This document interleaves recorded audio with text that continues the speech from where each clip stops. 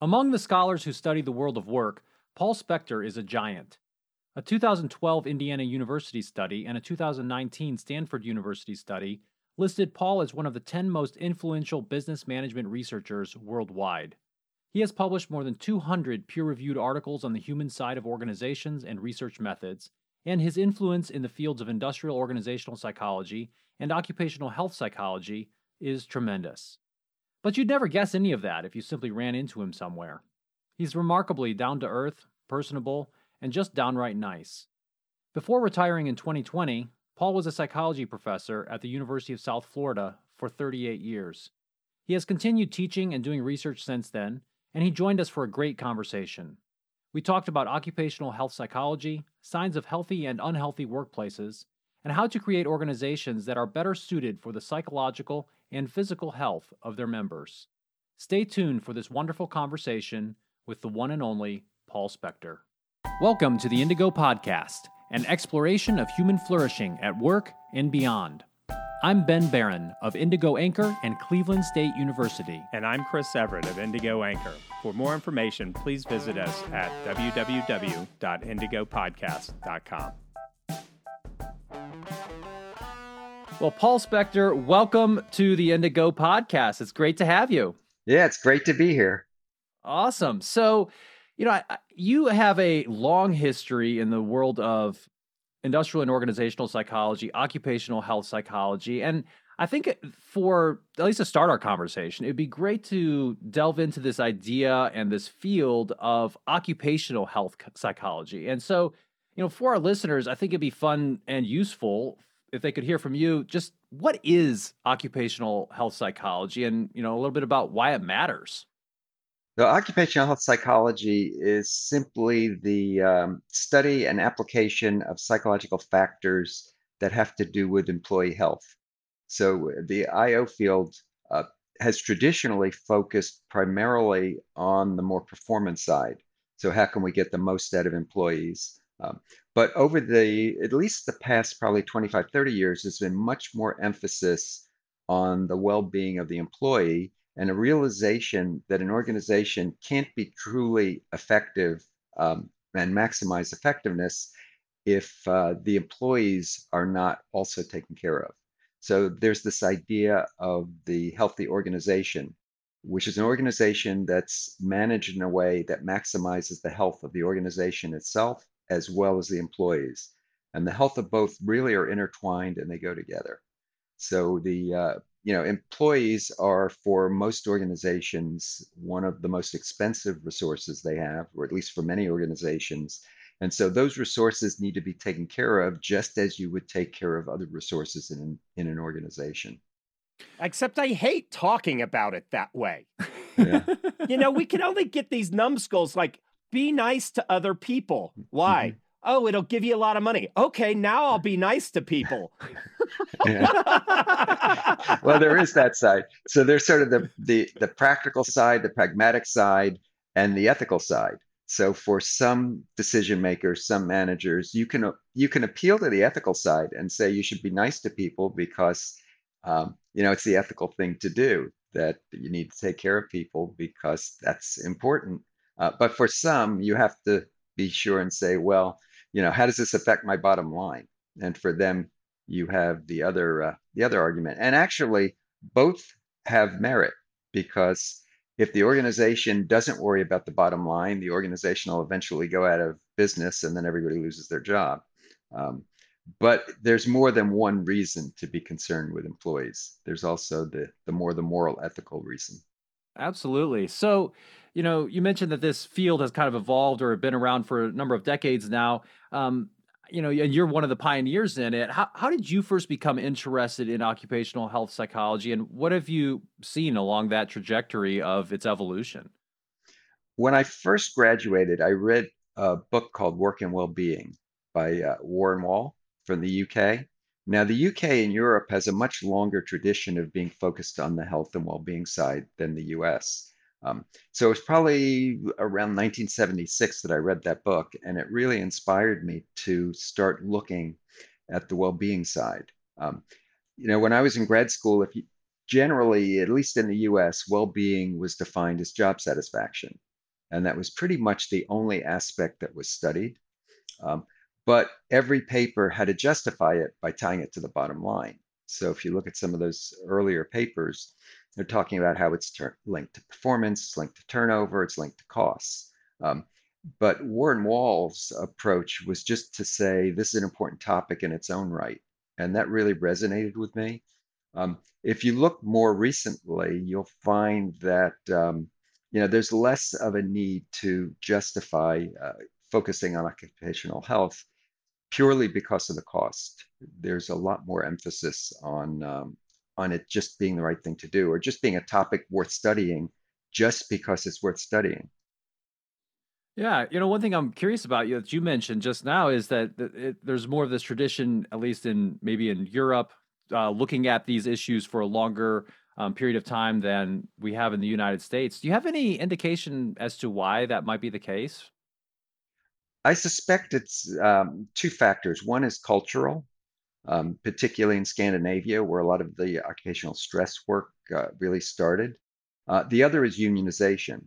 Unions have a long history of being concerned with the welfare of employees, and Europe had stronger unions than the US. And some of it may just be cultural.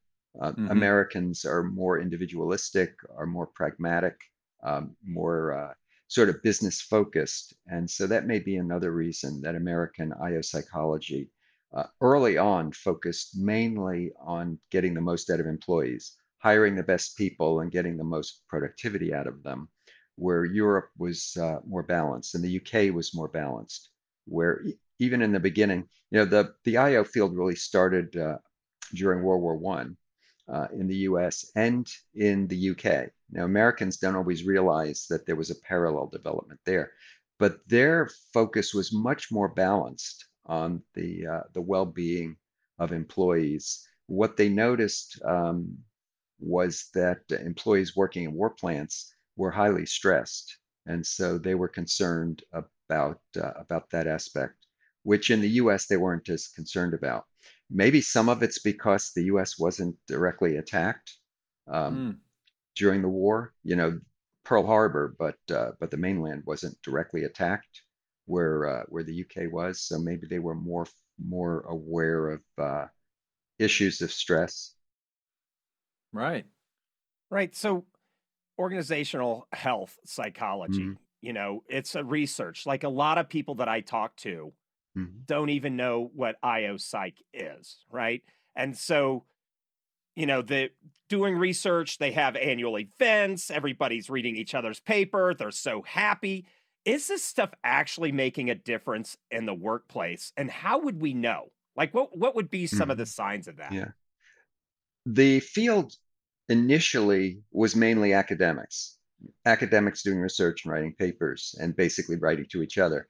But some of the students who've gotten trained in this area have gone out to be practitioners. And so there aren't a lot of them out there, but more and more over time, they've been doing things like selection, selecting people for safety, for example, trying to figure out, you have a job where there's a high risk for injury. Um, can you use tests to figure out who's least likely to be injured? And maybe getting into training, getting into climate, and getting into other issues. So you're right, Chris. Most of it is academic, but more and more there's starting to be practice. Now, if you get outside of the psychology realm and you go into occupational health and safety more broadly, where you're getting into public health and ergonomics and industrial hygiene and medicine and nursing, you see much more practical application, um, not on the psychology side so much, but on approaches to how do you keep employees safe? How do you reduce accidents? How do you reduce injuries? Yeah, one thing that comes to mind, and you mentioned here, is just kind of this idea that, work can be very risky. It can be risky for our physical health, it can be risky for our psychological health.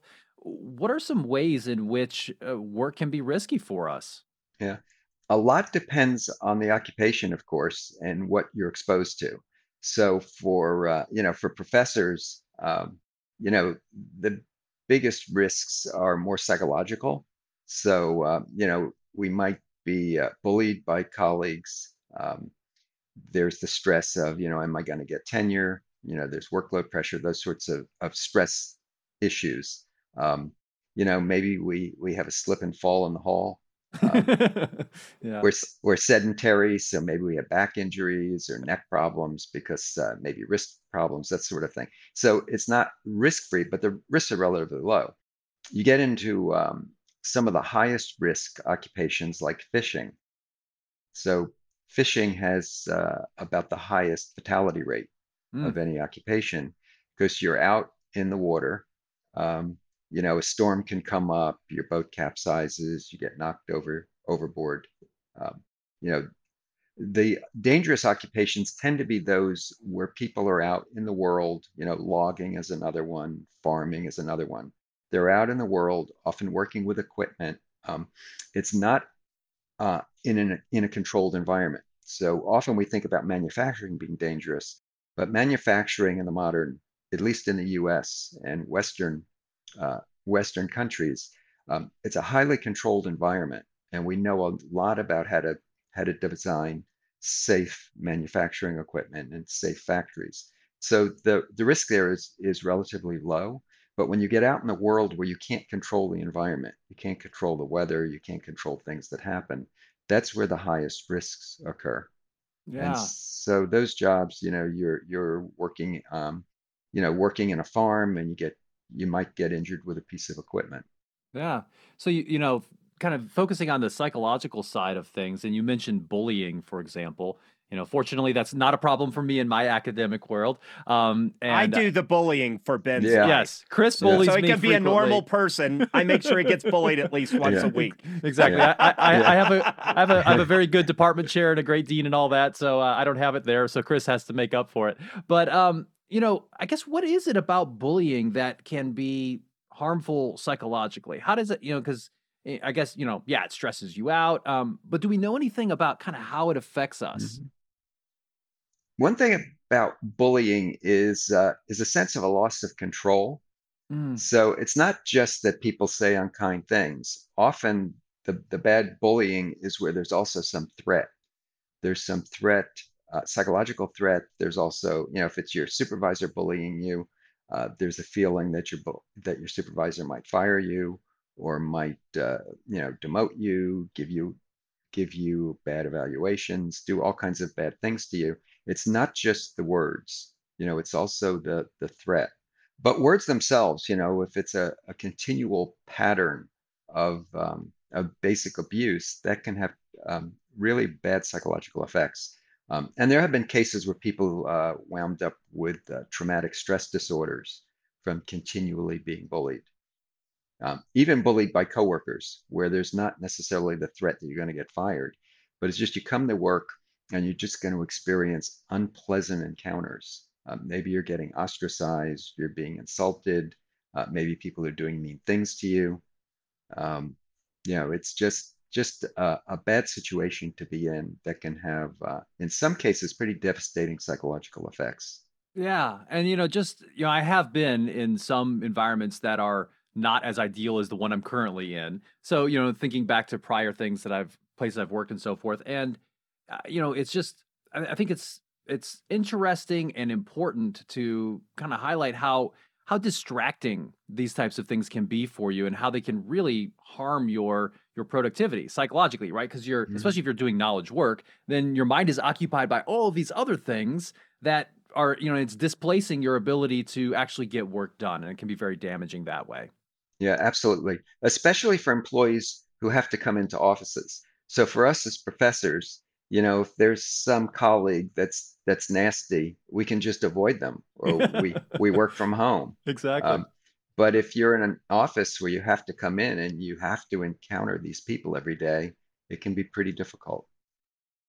Yeah, another thing I think exacerbates that point, and this is something that I've been exploring in my own individual life, is from the psychological literature, Bowen and systems theory. We talk about being differentiated, right? Mhm. Not emotionally infected by others.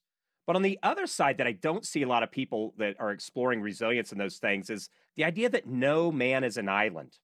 Mhm.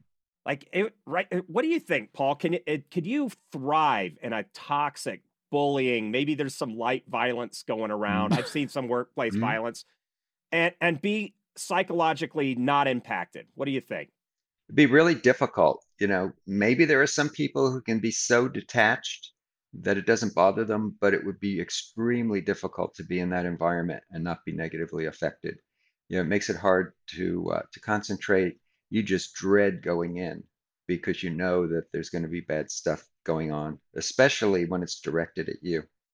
So toxic toxic is a good term for it because it is a poisonous environment that can affect people in really significant ways. Yeah, some of the research that I've explored in this area talks about the negative affect. If you face such a toxic, hostile thing, Paul, let's say you're a real jerk and we work Mm. together. Mm. Over time, which Paul's the least jerk you could ever meet, right? But over time, anytime I think about you, I'm going to start having those same negative emotional affect and it builds up in your person. Yeah, absolutely. Because you come to work and I've talked to people who say that they go home on the weekend and everything's great, and Sunday evening they start getting anxious because they know they have to come to work in the morning. And so all week they're experiencing negative emotions. Maybe they're frustrated, a lot of anxiety, for example, about having to encounter these people, and you never know when they're going to go off on you or do something nasty. And it just is very difficult to deal with. And you're in this constant state of at least unease and tension, which is bad psychologically, and it's also bad physically to be in that kind of a state. Yeah, we face so much disruption. I think about the real estate economic collapse and fiasco. Everybody goes. I remember listening to all these NPR segments. Gee, why won't the youth of today invest more of their money or take more business risks? Then bam, COVID. And you're like, ha ha, told you, And there's been a lot of volatility here. And I think we'll see a lot more of that until we figure out different ways of organizing society. But another side of this toxic piece, right, is okay, you're going into a toxic job. It's toxic, toxic, toxic. Well, what if your option is being completely unemployed? So, given COVID, Hmm. this has affected different industries differently. If you're a software developer for Amazon, you're probably rolling in the dough right now. If you're a service worker, you may still be laid off. So, like, given COVID and those negative influences and people losing their jobs, what does that do to people psychologically? Yeah. The insecurity is difficult. It's the insecurity that happens, even in normal times. But COVID just made it worse for a lot of people in a lot of industries. Um, Uncertainty is stressful, and the uncertainty of not knowing if you're going to have a job, for a lot of occupations, people lost money. If you're a server, even if your restaurant remained open and you still had a job, business is slow, and so you're making less money. Um, and that uncertainty again, winds up sleepless nights and anxiety, and stress. And of course, if you lost your job, then it's even worse because then you have that to deal with, which is extremely difficult. And it's not just the financial aspect. You lose your job, even if you have unemployment insurance, even if the federal government is giving you bailout money to try to tide you over, there's still the psychological loss of losing the job, which can be pretty pretty serious for many people. It's just another major stress in life. Sure, sure. So, a lot of people probably have been going through that in the past year and so forth. Are there any things that we know from the research that either they can do to help themselves, some coping strategies, or maybe are there some things that the people around them can do? If you know somebody who's going through that, that can be helpful. The things you can do yourself is try to take charge. So you're losing control. So try to reassert control. So come up with plans. If you've lost a job, think about, what are you going to do moving forward? Think short term, think long term. Are you a server who got laid off? Is this the kind of work you want to go back to? Do you just have to be patient till things start picking up?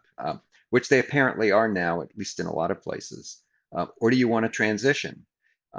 For a lot of people, maybe you didn't really like that job anyway, or you didn't like that occupation. Is this an opportunity to do something else? So it's an opportunity to go back to school or to transition into a different occupation. So, just sort of taking control of it, thinking in terms of long term, what do I want to do? Working out a plan, and then trying to execute that plan as best you can. Now it's tough, during COVID when there were long, months that there really wasn't a lot you could do, depending on what your plan is. But what you see, a pattern that you see, is when the economy goes bad, people often go back to school. And this is taking charge of their lives and saying, okay, here's an opportunity to, maybe I've got some unemployment. Here's an opportunity to go back to school, get the degree that I've been in the back of my mind. Maybe now's the time to do it. As far as what you can do to help people, it's just being there to offer support.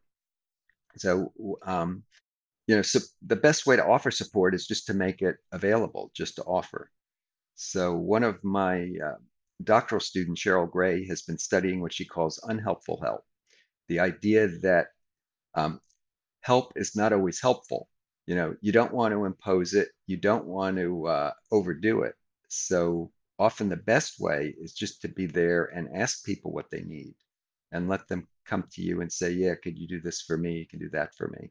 Because to just sort of assume, okay, you need this, I'm just going to go give it to you, often can make things even worse. Um, Yeah, that's great. So one thing that you mentioned early on in our conversation was that some organizations are more healthy than others. We can think about that from this perspective of occupational health, and some are less healthy, right? Some of those unhealthy places, maybe it's a toxic environment, et cetera. Um, how do you know if you're in one of those? Like, I guess, what does that look like? Maybe both qualitatively, and of course, we have quantitative ways, perhaps, to measure these things. But how do you know? I guess we'll start on the healthy side. How do you know you're in a healthy environment at work? well, there are some organizations like American Psychological Association who give out these, healthy workplace awards and best employer awards. You start looking at what some of those characteristics are of those places. First of all, they tend to be well managed. Hmm. In other words, they have efficient systems, good systems to select people, so they select people with the right talents. They have training for those people. They help develop their skills and their capabilities. Uh, these places tend to minimize stress. You can't eliminate stress. Stress is inherent to a lot of work, but you can do your best to reduce it. To eliminate the unnecessary stress, which has to do with treating people well. Treating people fairly, being concerned with work-life balance is another area. Be sensitive to people. Yeah, one thing that we say sometimes is, especially on the side of kind of the, you know, just being supportive as a leader, as a manager, is you can't fake this stuff. Like you can kind of get by and say, okay, well, I guess we can support them enough so they don't quit. But there's kind of another level there, and this maybe kind of speaks to maybe the ethical piece of this, or if you really want to take it to the next level, you have to, like, leaders have to internalize this and actually care about people. There's no real shortcut there, I think. Yeah, absolutely. So what I tell my doctoral students when they're teaching is the secret to getting good teaching ratings. Students have to believe you care about them. And how do you get them to believe you care about them? You care about them. And I I know love people it. are trying to get away with minimum viable niceness or some garbage like that. But No, what's that's scary great. is that, Paul, you actually have to tell people this. yeah, What? Come on. Yeah. So I mean, those are some great markers, I think, of a healthy workplace. And one thing I just want to highlight that you mentioned is you start off and you said that they are well managed, right? That they do things efficiently. They get the basics right. And that in and of itself can be a way to reduce stress and make it a better workplace. So I think that there's a lot of, I guess, to use a consulting cliche, a lot of low hanging fruit out there for managers to make their workplaces healthier. yeah, absolutely, because one of the stressors is organizational constraints. People want to do a good job and they don't have the right tools, the right equipment, the right supports. And so if you manage well, you're making it easier for employees to be able to do their jobs, which reduces their stress, increases their success, and it's good. It's a win-win on both sides. Awesome. So when organizations are thinking about this, they're like, "Gee, I'm at the top. I'm the CEO. Everybody laughs at my jokes. My situational awareness about what's going on within the org is zero, right? How might they measure, whether they have a healthy or an unhealthy workplace? I know the common questions around perceived organizational support. I have the tools to do my job. Those kinds of things. What are some of the top questions that are ways that people, are there assessments out there, those kinds of things that might help somebody get their arms around what's going on? You can certainly do employee surveys, and many companies do those. You have to be a little careful. I was talking to somebody at a major company who said that they have an annual satisfaction program. They survey the employees every year, but managers get in some ways evaluated based on how happy their employees are, and so there's a lot of pressure for everybody to rate really high. Please like me. Please like me. Exactly, exactly. Um, so you need to be a little careful. Another way is just to get out of your office and go talk to people. You know, management by walking around, and just it takes a while to develop some trust with employees so they'll open up. But just go around, talk to managers, but also talk to individual employees. Ask them what their challenges are. What their jobs are like, and that can offer a lot of insights into what's going on. Yeah. One thing that you said there I think is so important is building that trust. And, sometimes I come across, actually frequently, I come across managers and executives who maybe do the survey, maybe they go around and talk to some people. They're obviously collecting some data around what's going well and what's not going well, but then they don't do anything with it. That seems like it could be even counterproductive if you don't actually do something about it. Yeah, absolutely. It's better not to ask than to ask and do nothing. It's like it's like, it's better to let the employees think you don't care than to ask them their opinions, do nothing about it, and prove it. And- Oh my gosh. Best quote on the podcast to date. Love it. It's funny because it's the truth, and we see it so frequently. Yeah, that's wow. Well said. What about the financial costs? Are there any studies that talk about, when you have an unhealthy workplace, you're going to have so many more sick days, higher health insurance costs. What does that look like? Mhm. You could probably tie it most easily to turnover. If you think about replacement costs, which can be substantial, the direct cost of just having to hire and replace somebody, and the indirect costs from lost productivity, um, that's one area where if you have a toxic workplace, you're probably having really high turnover and you have trouble keeping people. That's another indication. If you've got, if you're replacing basically 100% of your workforce every year, there's something seriously wrong. It could be that your salary is just so much lower than everybody else in your industry. But chances are it's just a toxic environment and people can't stand it. And so they're jumping ship. And that's tremendously costly, not only in having to replace them, but just the lost productivity. Um, it's a loss that it's really an opportunity loss. It's hard to see it directly. Um, but if you have an unstable workforce, it's really hard to maintain productivity. Sure. And then moving beyond that, so there's the financial costs. Obviously, there's social costs too, right? Yeah, absolutely. Because an effective organization, um, you've got interrelationships among employees. If an employee has a problem, they know who to go to get help with it.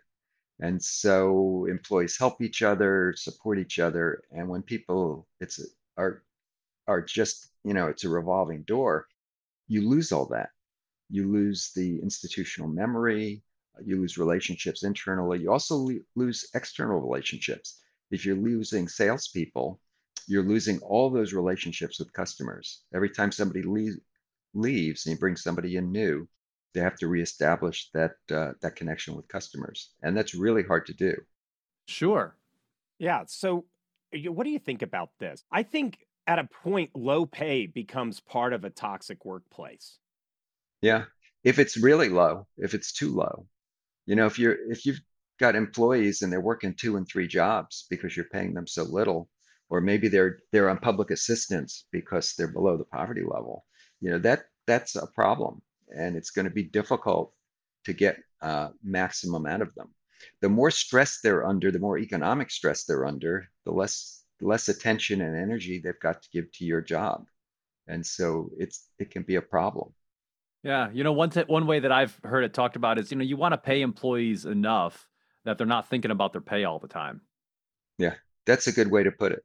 Yeah. Right. So, So I've got, having been in the National Guard, I was in the Alabama National Guard, the Tennessee National Guard. Now I'm in the Utah National Guard.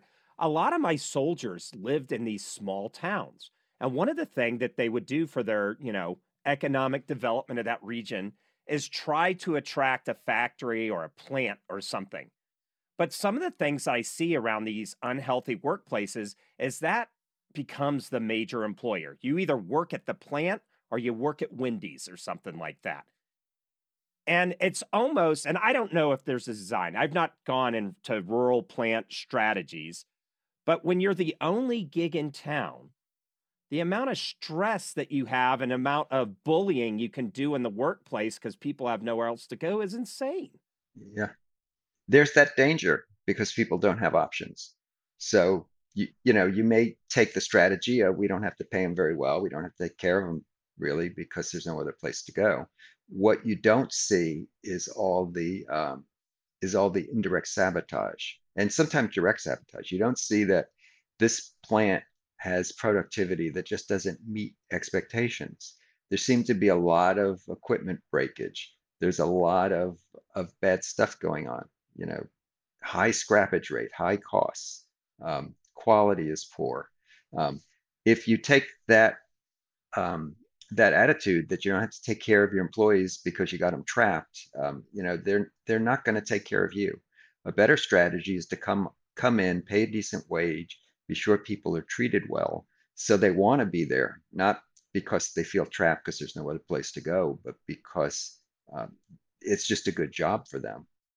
yeah, I always think about it in terms of, how powerful fairness is as an emotion, as a feeling, as an attitude, right? When things are awry in our sense of justice in the universe or something, right? And in terms of our workplace, if we're being treated poorly, if it's an unhealthy workplace, but that's my only place I'm going to be, I'm going to probably be more motivated than not to try to do some things to balance that out. And it might be through some of those things that you mentioned, some of those counterproductive work behaviors where maybe you're actually doing some sabotage. So, leaders and managers, even if you're the only plant in town, there are great reasons to create a healthy work environment, even beyond the ethical and moral reasons why you might want to do so. And speaking of that, I think what I'd like to move us towards now is thinking a little bit about some of these different things that we can really do to promote healthy workplaces, either as an individual employee, a leader, an executive. Um, so I guess maybe we can start with this one idea that Chris and I talked a lot when we were thinking about this topic is, many of these things to make a healthy workplace, having a high level of psychological safety, so I can say what I mean and have candor in my team, having, a great team environment.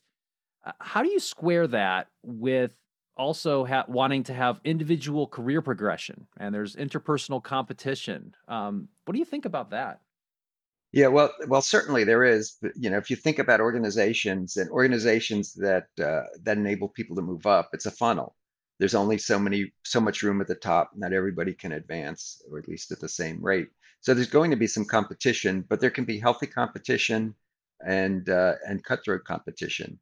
So a lot of it is in the ways that managers manage. You mentioned fairness. So one way is to have fair and transparent mechanisms for people to advance. And so if you want to move to the next level, maybe there's certain skills that you need to develop, certain knowledge you need to gain, certain experiences you need to gather. And so if you get those things, then you're eligible to move up. And if that's all above board and seems fair to everybody, there's less likely that there's going to be this cutthroat competition. On the other hand, if employees perceive that managers just promote the people they like, then it's likely to be seen as unfair. And then you can get into this cutthroat, people undermining each other, sort of jockeying for the attention of the supervisor in hopes to move up. So a lot of it's really in the way it's managed and the way it's dealt with. And the best way, again, is just to have a transparent system where people know what it takes to move forward, um, and so they feel they're fairly treated. Yeah, yeah, that's great. Um, so maybe starting kind of with some individual strategies or coping skills or things that people can do, maybe when they are encountering some unhealthy workplace environments. We had talked a little bit earlier about if you're maybe out of work, then taking control and having a plan can be helpful.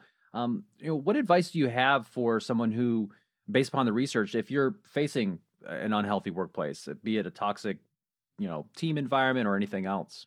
Yeah, some of it's the same. The first Hmm. thing is try to take control. So, it depends how bad the situation is. If the situation has really gotten intolerable, then come up with a plan to move somewhere else. If it's maybe just your department, maybe you can move to another department. If it's the organization, then maybe you can move to another organization, either by getting on the job market and looking for another job, switching to another occupation, going back to school, those sorts of things. But if the idea is to stay where you are, you can try to see what you can do about the situations. If you're having problems with your boss, maybe first step, just try to have a discussion with the boss. Explain that something they're doing is upsetting. Sometimes people don't realize their behavior is having a negative impact, and so if someone says, "Look, when you call me this, it really upsets me," you might get them to stop doing it.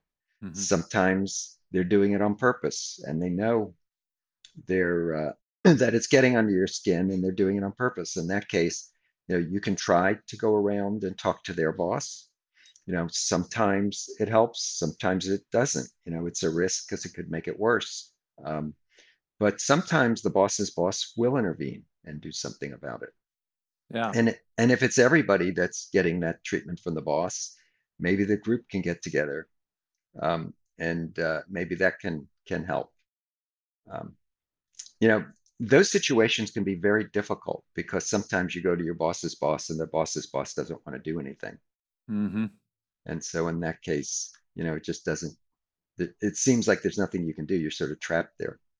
Yeah. So you either figure out how to better cope with it, um, you know, try to not let it bother you so much, or start with a plan to get out and do something else. Yeah. Yeah, some of the thing is it's the Shawshank Redemption effect. You've been institutionalized. You can get so used to it. Don't accept that, guys. If it's garbage, it's garbage. Get promoted. Don't be that. Don't become what you hate, right? That kind of thing. Um, that being said, I've seen some people that thrive in high stress environments. One of the things that we talk about is burnout rates in healthcare profession, right? Doctors. But I know some doctors that eat that stuff for breakfast. They love it. They love, oh, I just did 3 20-hour days. They and oh yeah, another challenge, no problem. Is there something that we can learn about people that thrive in high stress environments that for some of us that don't tolerate it so well, that what can we learn from those people that we might be able to take to our own lives? Yeah. People vary in the extent to which they can tolerate that kind of workload and that kind of stress. So, even among physicians, some physicians will go into a practice where they don't get emergencies, where it's 9 to 5. Others go into like emergency medicine, where there's a lot of excitement. But people physiologically vary in how much excitement it takes to keep them at a comfortable level. So some people who, it doesn't take a lot. And for them, maybe just sitting, we sit and write a paper at our computers, and that's enough stimulation. And other people are bored out of their minds, and they need more. But even with them, it's probably the excitement of the job.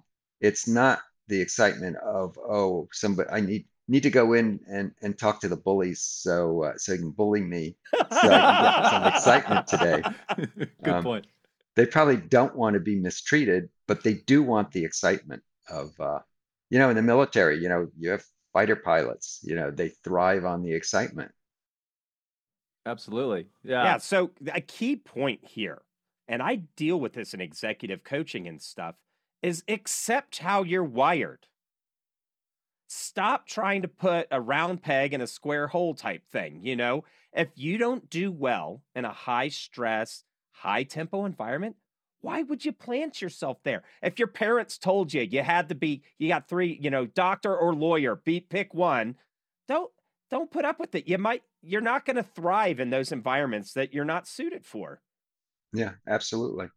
Some people are better off sitting in a room by themselves working on a task on their computer, or maybe doing some manual tasks. And other people, hate that sort of thing. They need to be with people. There needs to be a little bit of drama, a little bit of excitement, and that's what they want to deal with. Yeah. So even among lawyers, there are some lawyers who want to be in the office doing the legal research, and other lawyers who want to be in the courtroom, fighting with another lawyer in some case. And that's Yeah. what they thrive on. Yeah. I think your point about, the fact that there are real individual differences, right? We can't necessarily make ourselves into something that we are not. And that's something to accept and to, try to find ways to match your career or your environment to how you really are. That's a really good piece of advice. Maybe we can turn now to, if you're in a position of formal authority, if you have a management position, what might be some things that you can do to try to help promote a healthy environment in your workplace? What do you think?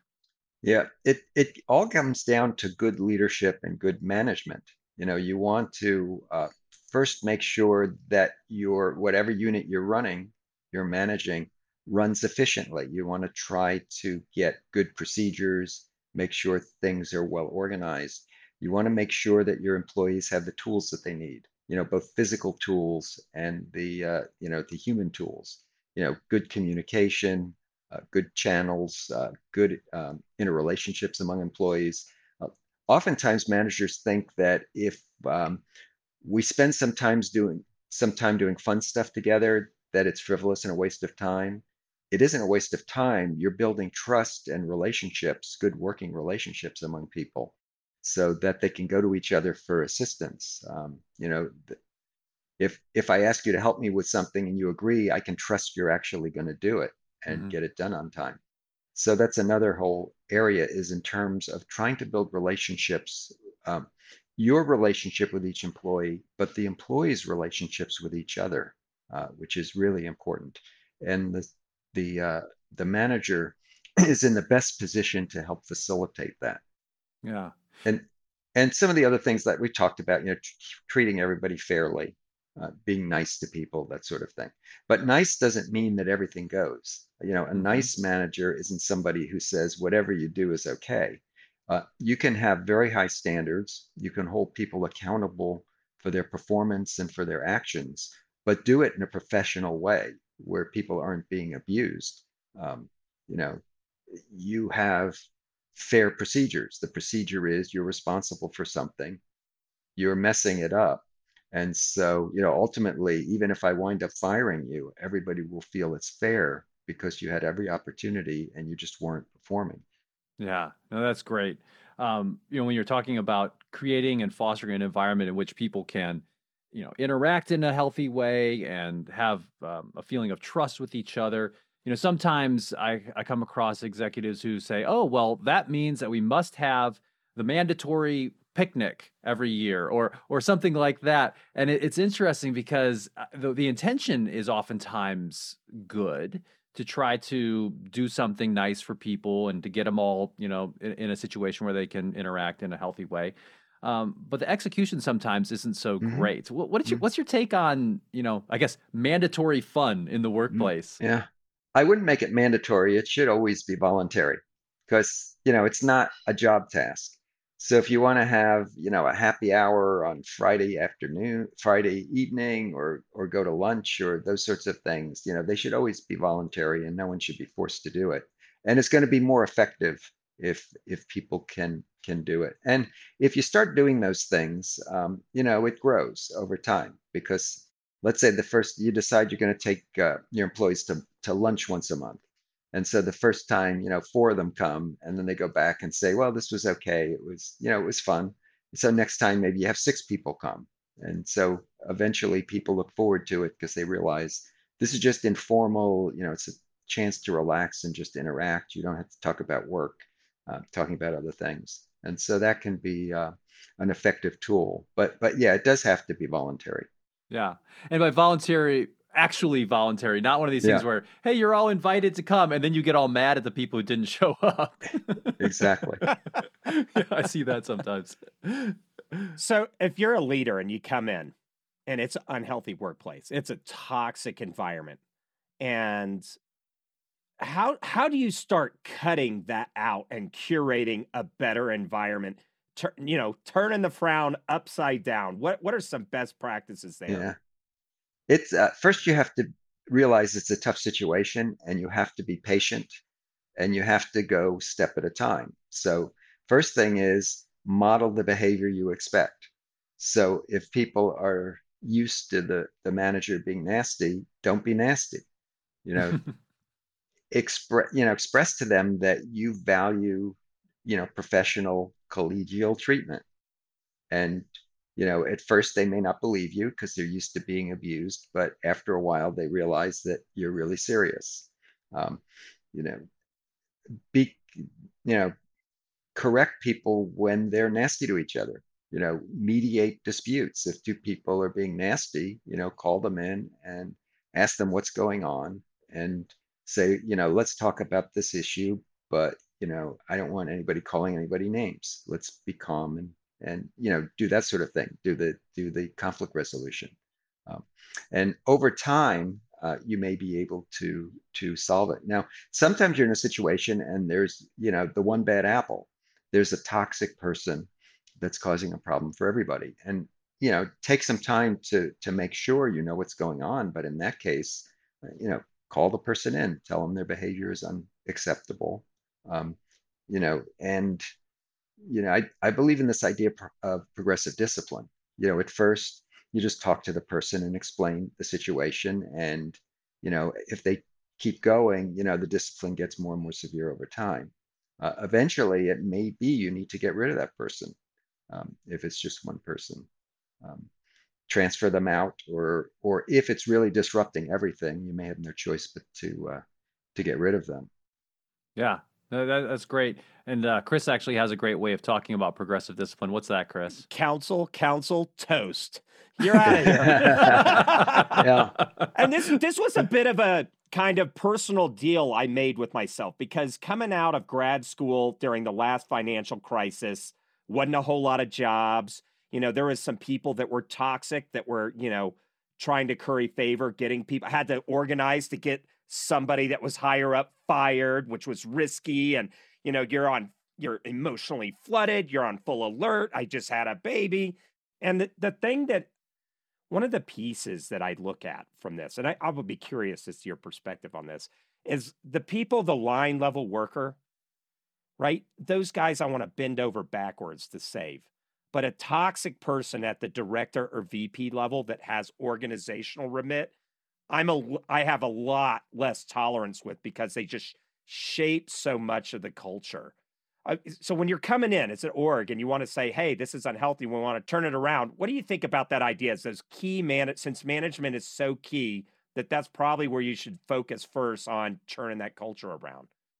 If it is the case that it's come from the top, then absolutely, because things tend to filter down, and the climate starts at the top.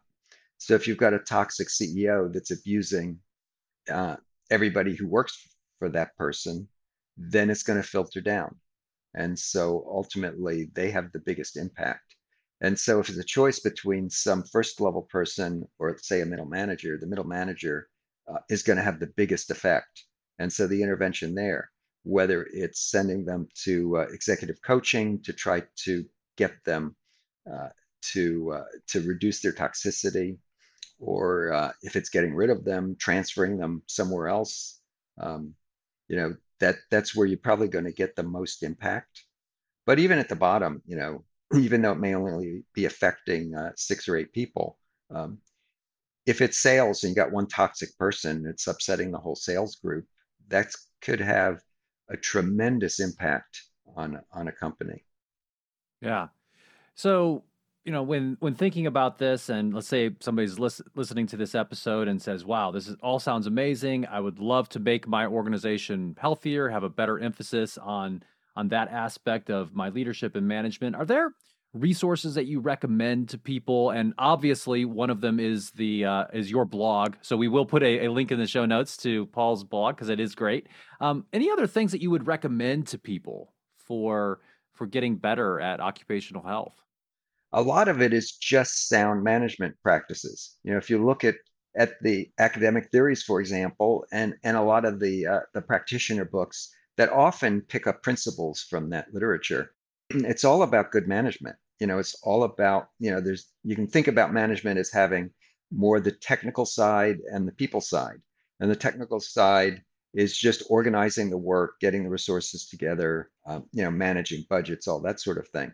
And that's really important um, for the impact that it has on employees. Because if your group organization isn't working well, it's hard for people to be productive, and they're going to be under stress. And the other side is the interpersonal skills. And some managers are great on the technical side, not so great on the personal side. And sometimes it's reversed, where they're really great interpersonally, but they're a disaster when it comes to planning and budgeting and all those sorts of things. And on the one hand, if you have a manager like that, it's great dealing with them interpersonally. You like them, you enjoy being around them, but it's frustrating because things can't get done. And you're trying to get your job done, but everything's sort of a mess, and things aren't working very well. So the most effective managers know how to balance both of them. They know that, there's a job they have to get done, they're responsible for it, but they're also responsible for their human resources and taking care of those human resources. And that the two things go together, and you can't really be effective unless you can cover both of them. Gotcha. So, would you say that you've seen any kind of fads in management, or, because we come across these kinds of things, different types of, things that people try, or maybe someone wrote a popular business book that's in the airport. Have you come across any of those things, and what do you think about them? Um, Sometimes they're sound. Sometimes there are things that get picked up, say in a popular management book, and it goes around. A lot of the people at top organizations know each other. A lot of CEOs interact with each other, and so they're comparing notes, and maybe this is the latest thing. Sometimes it's faddish stuff that may not have much basis, that may sort of be something not so effective. But a lot of times they're really sound principles, and you're not necessarily going to go wrong in following them. Um, but it reminds me of one of my executive students once asked me the question, um, is why do the academics focus so much on transformational leadership?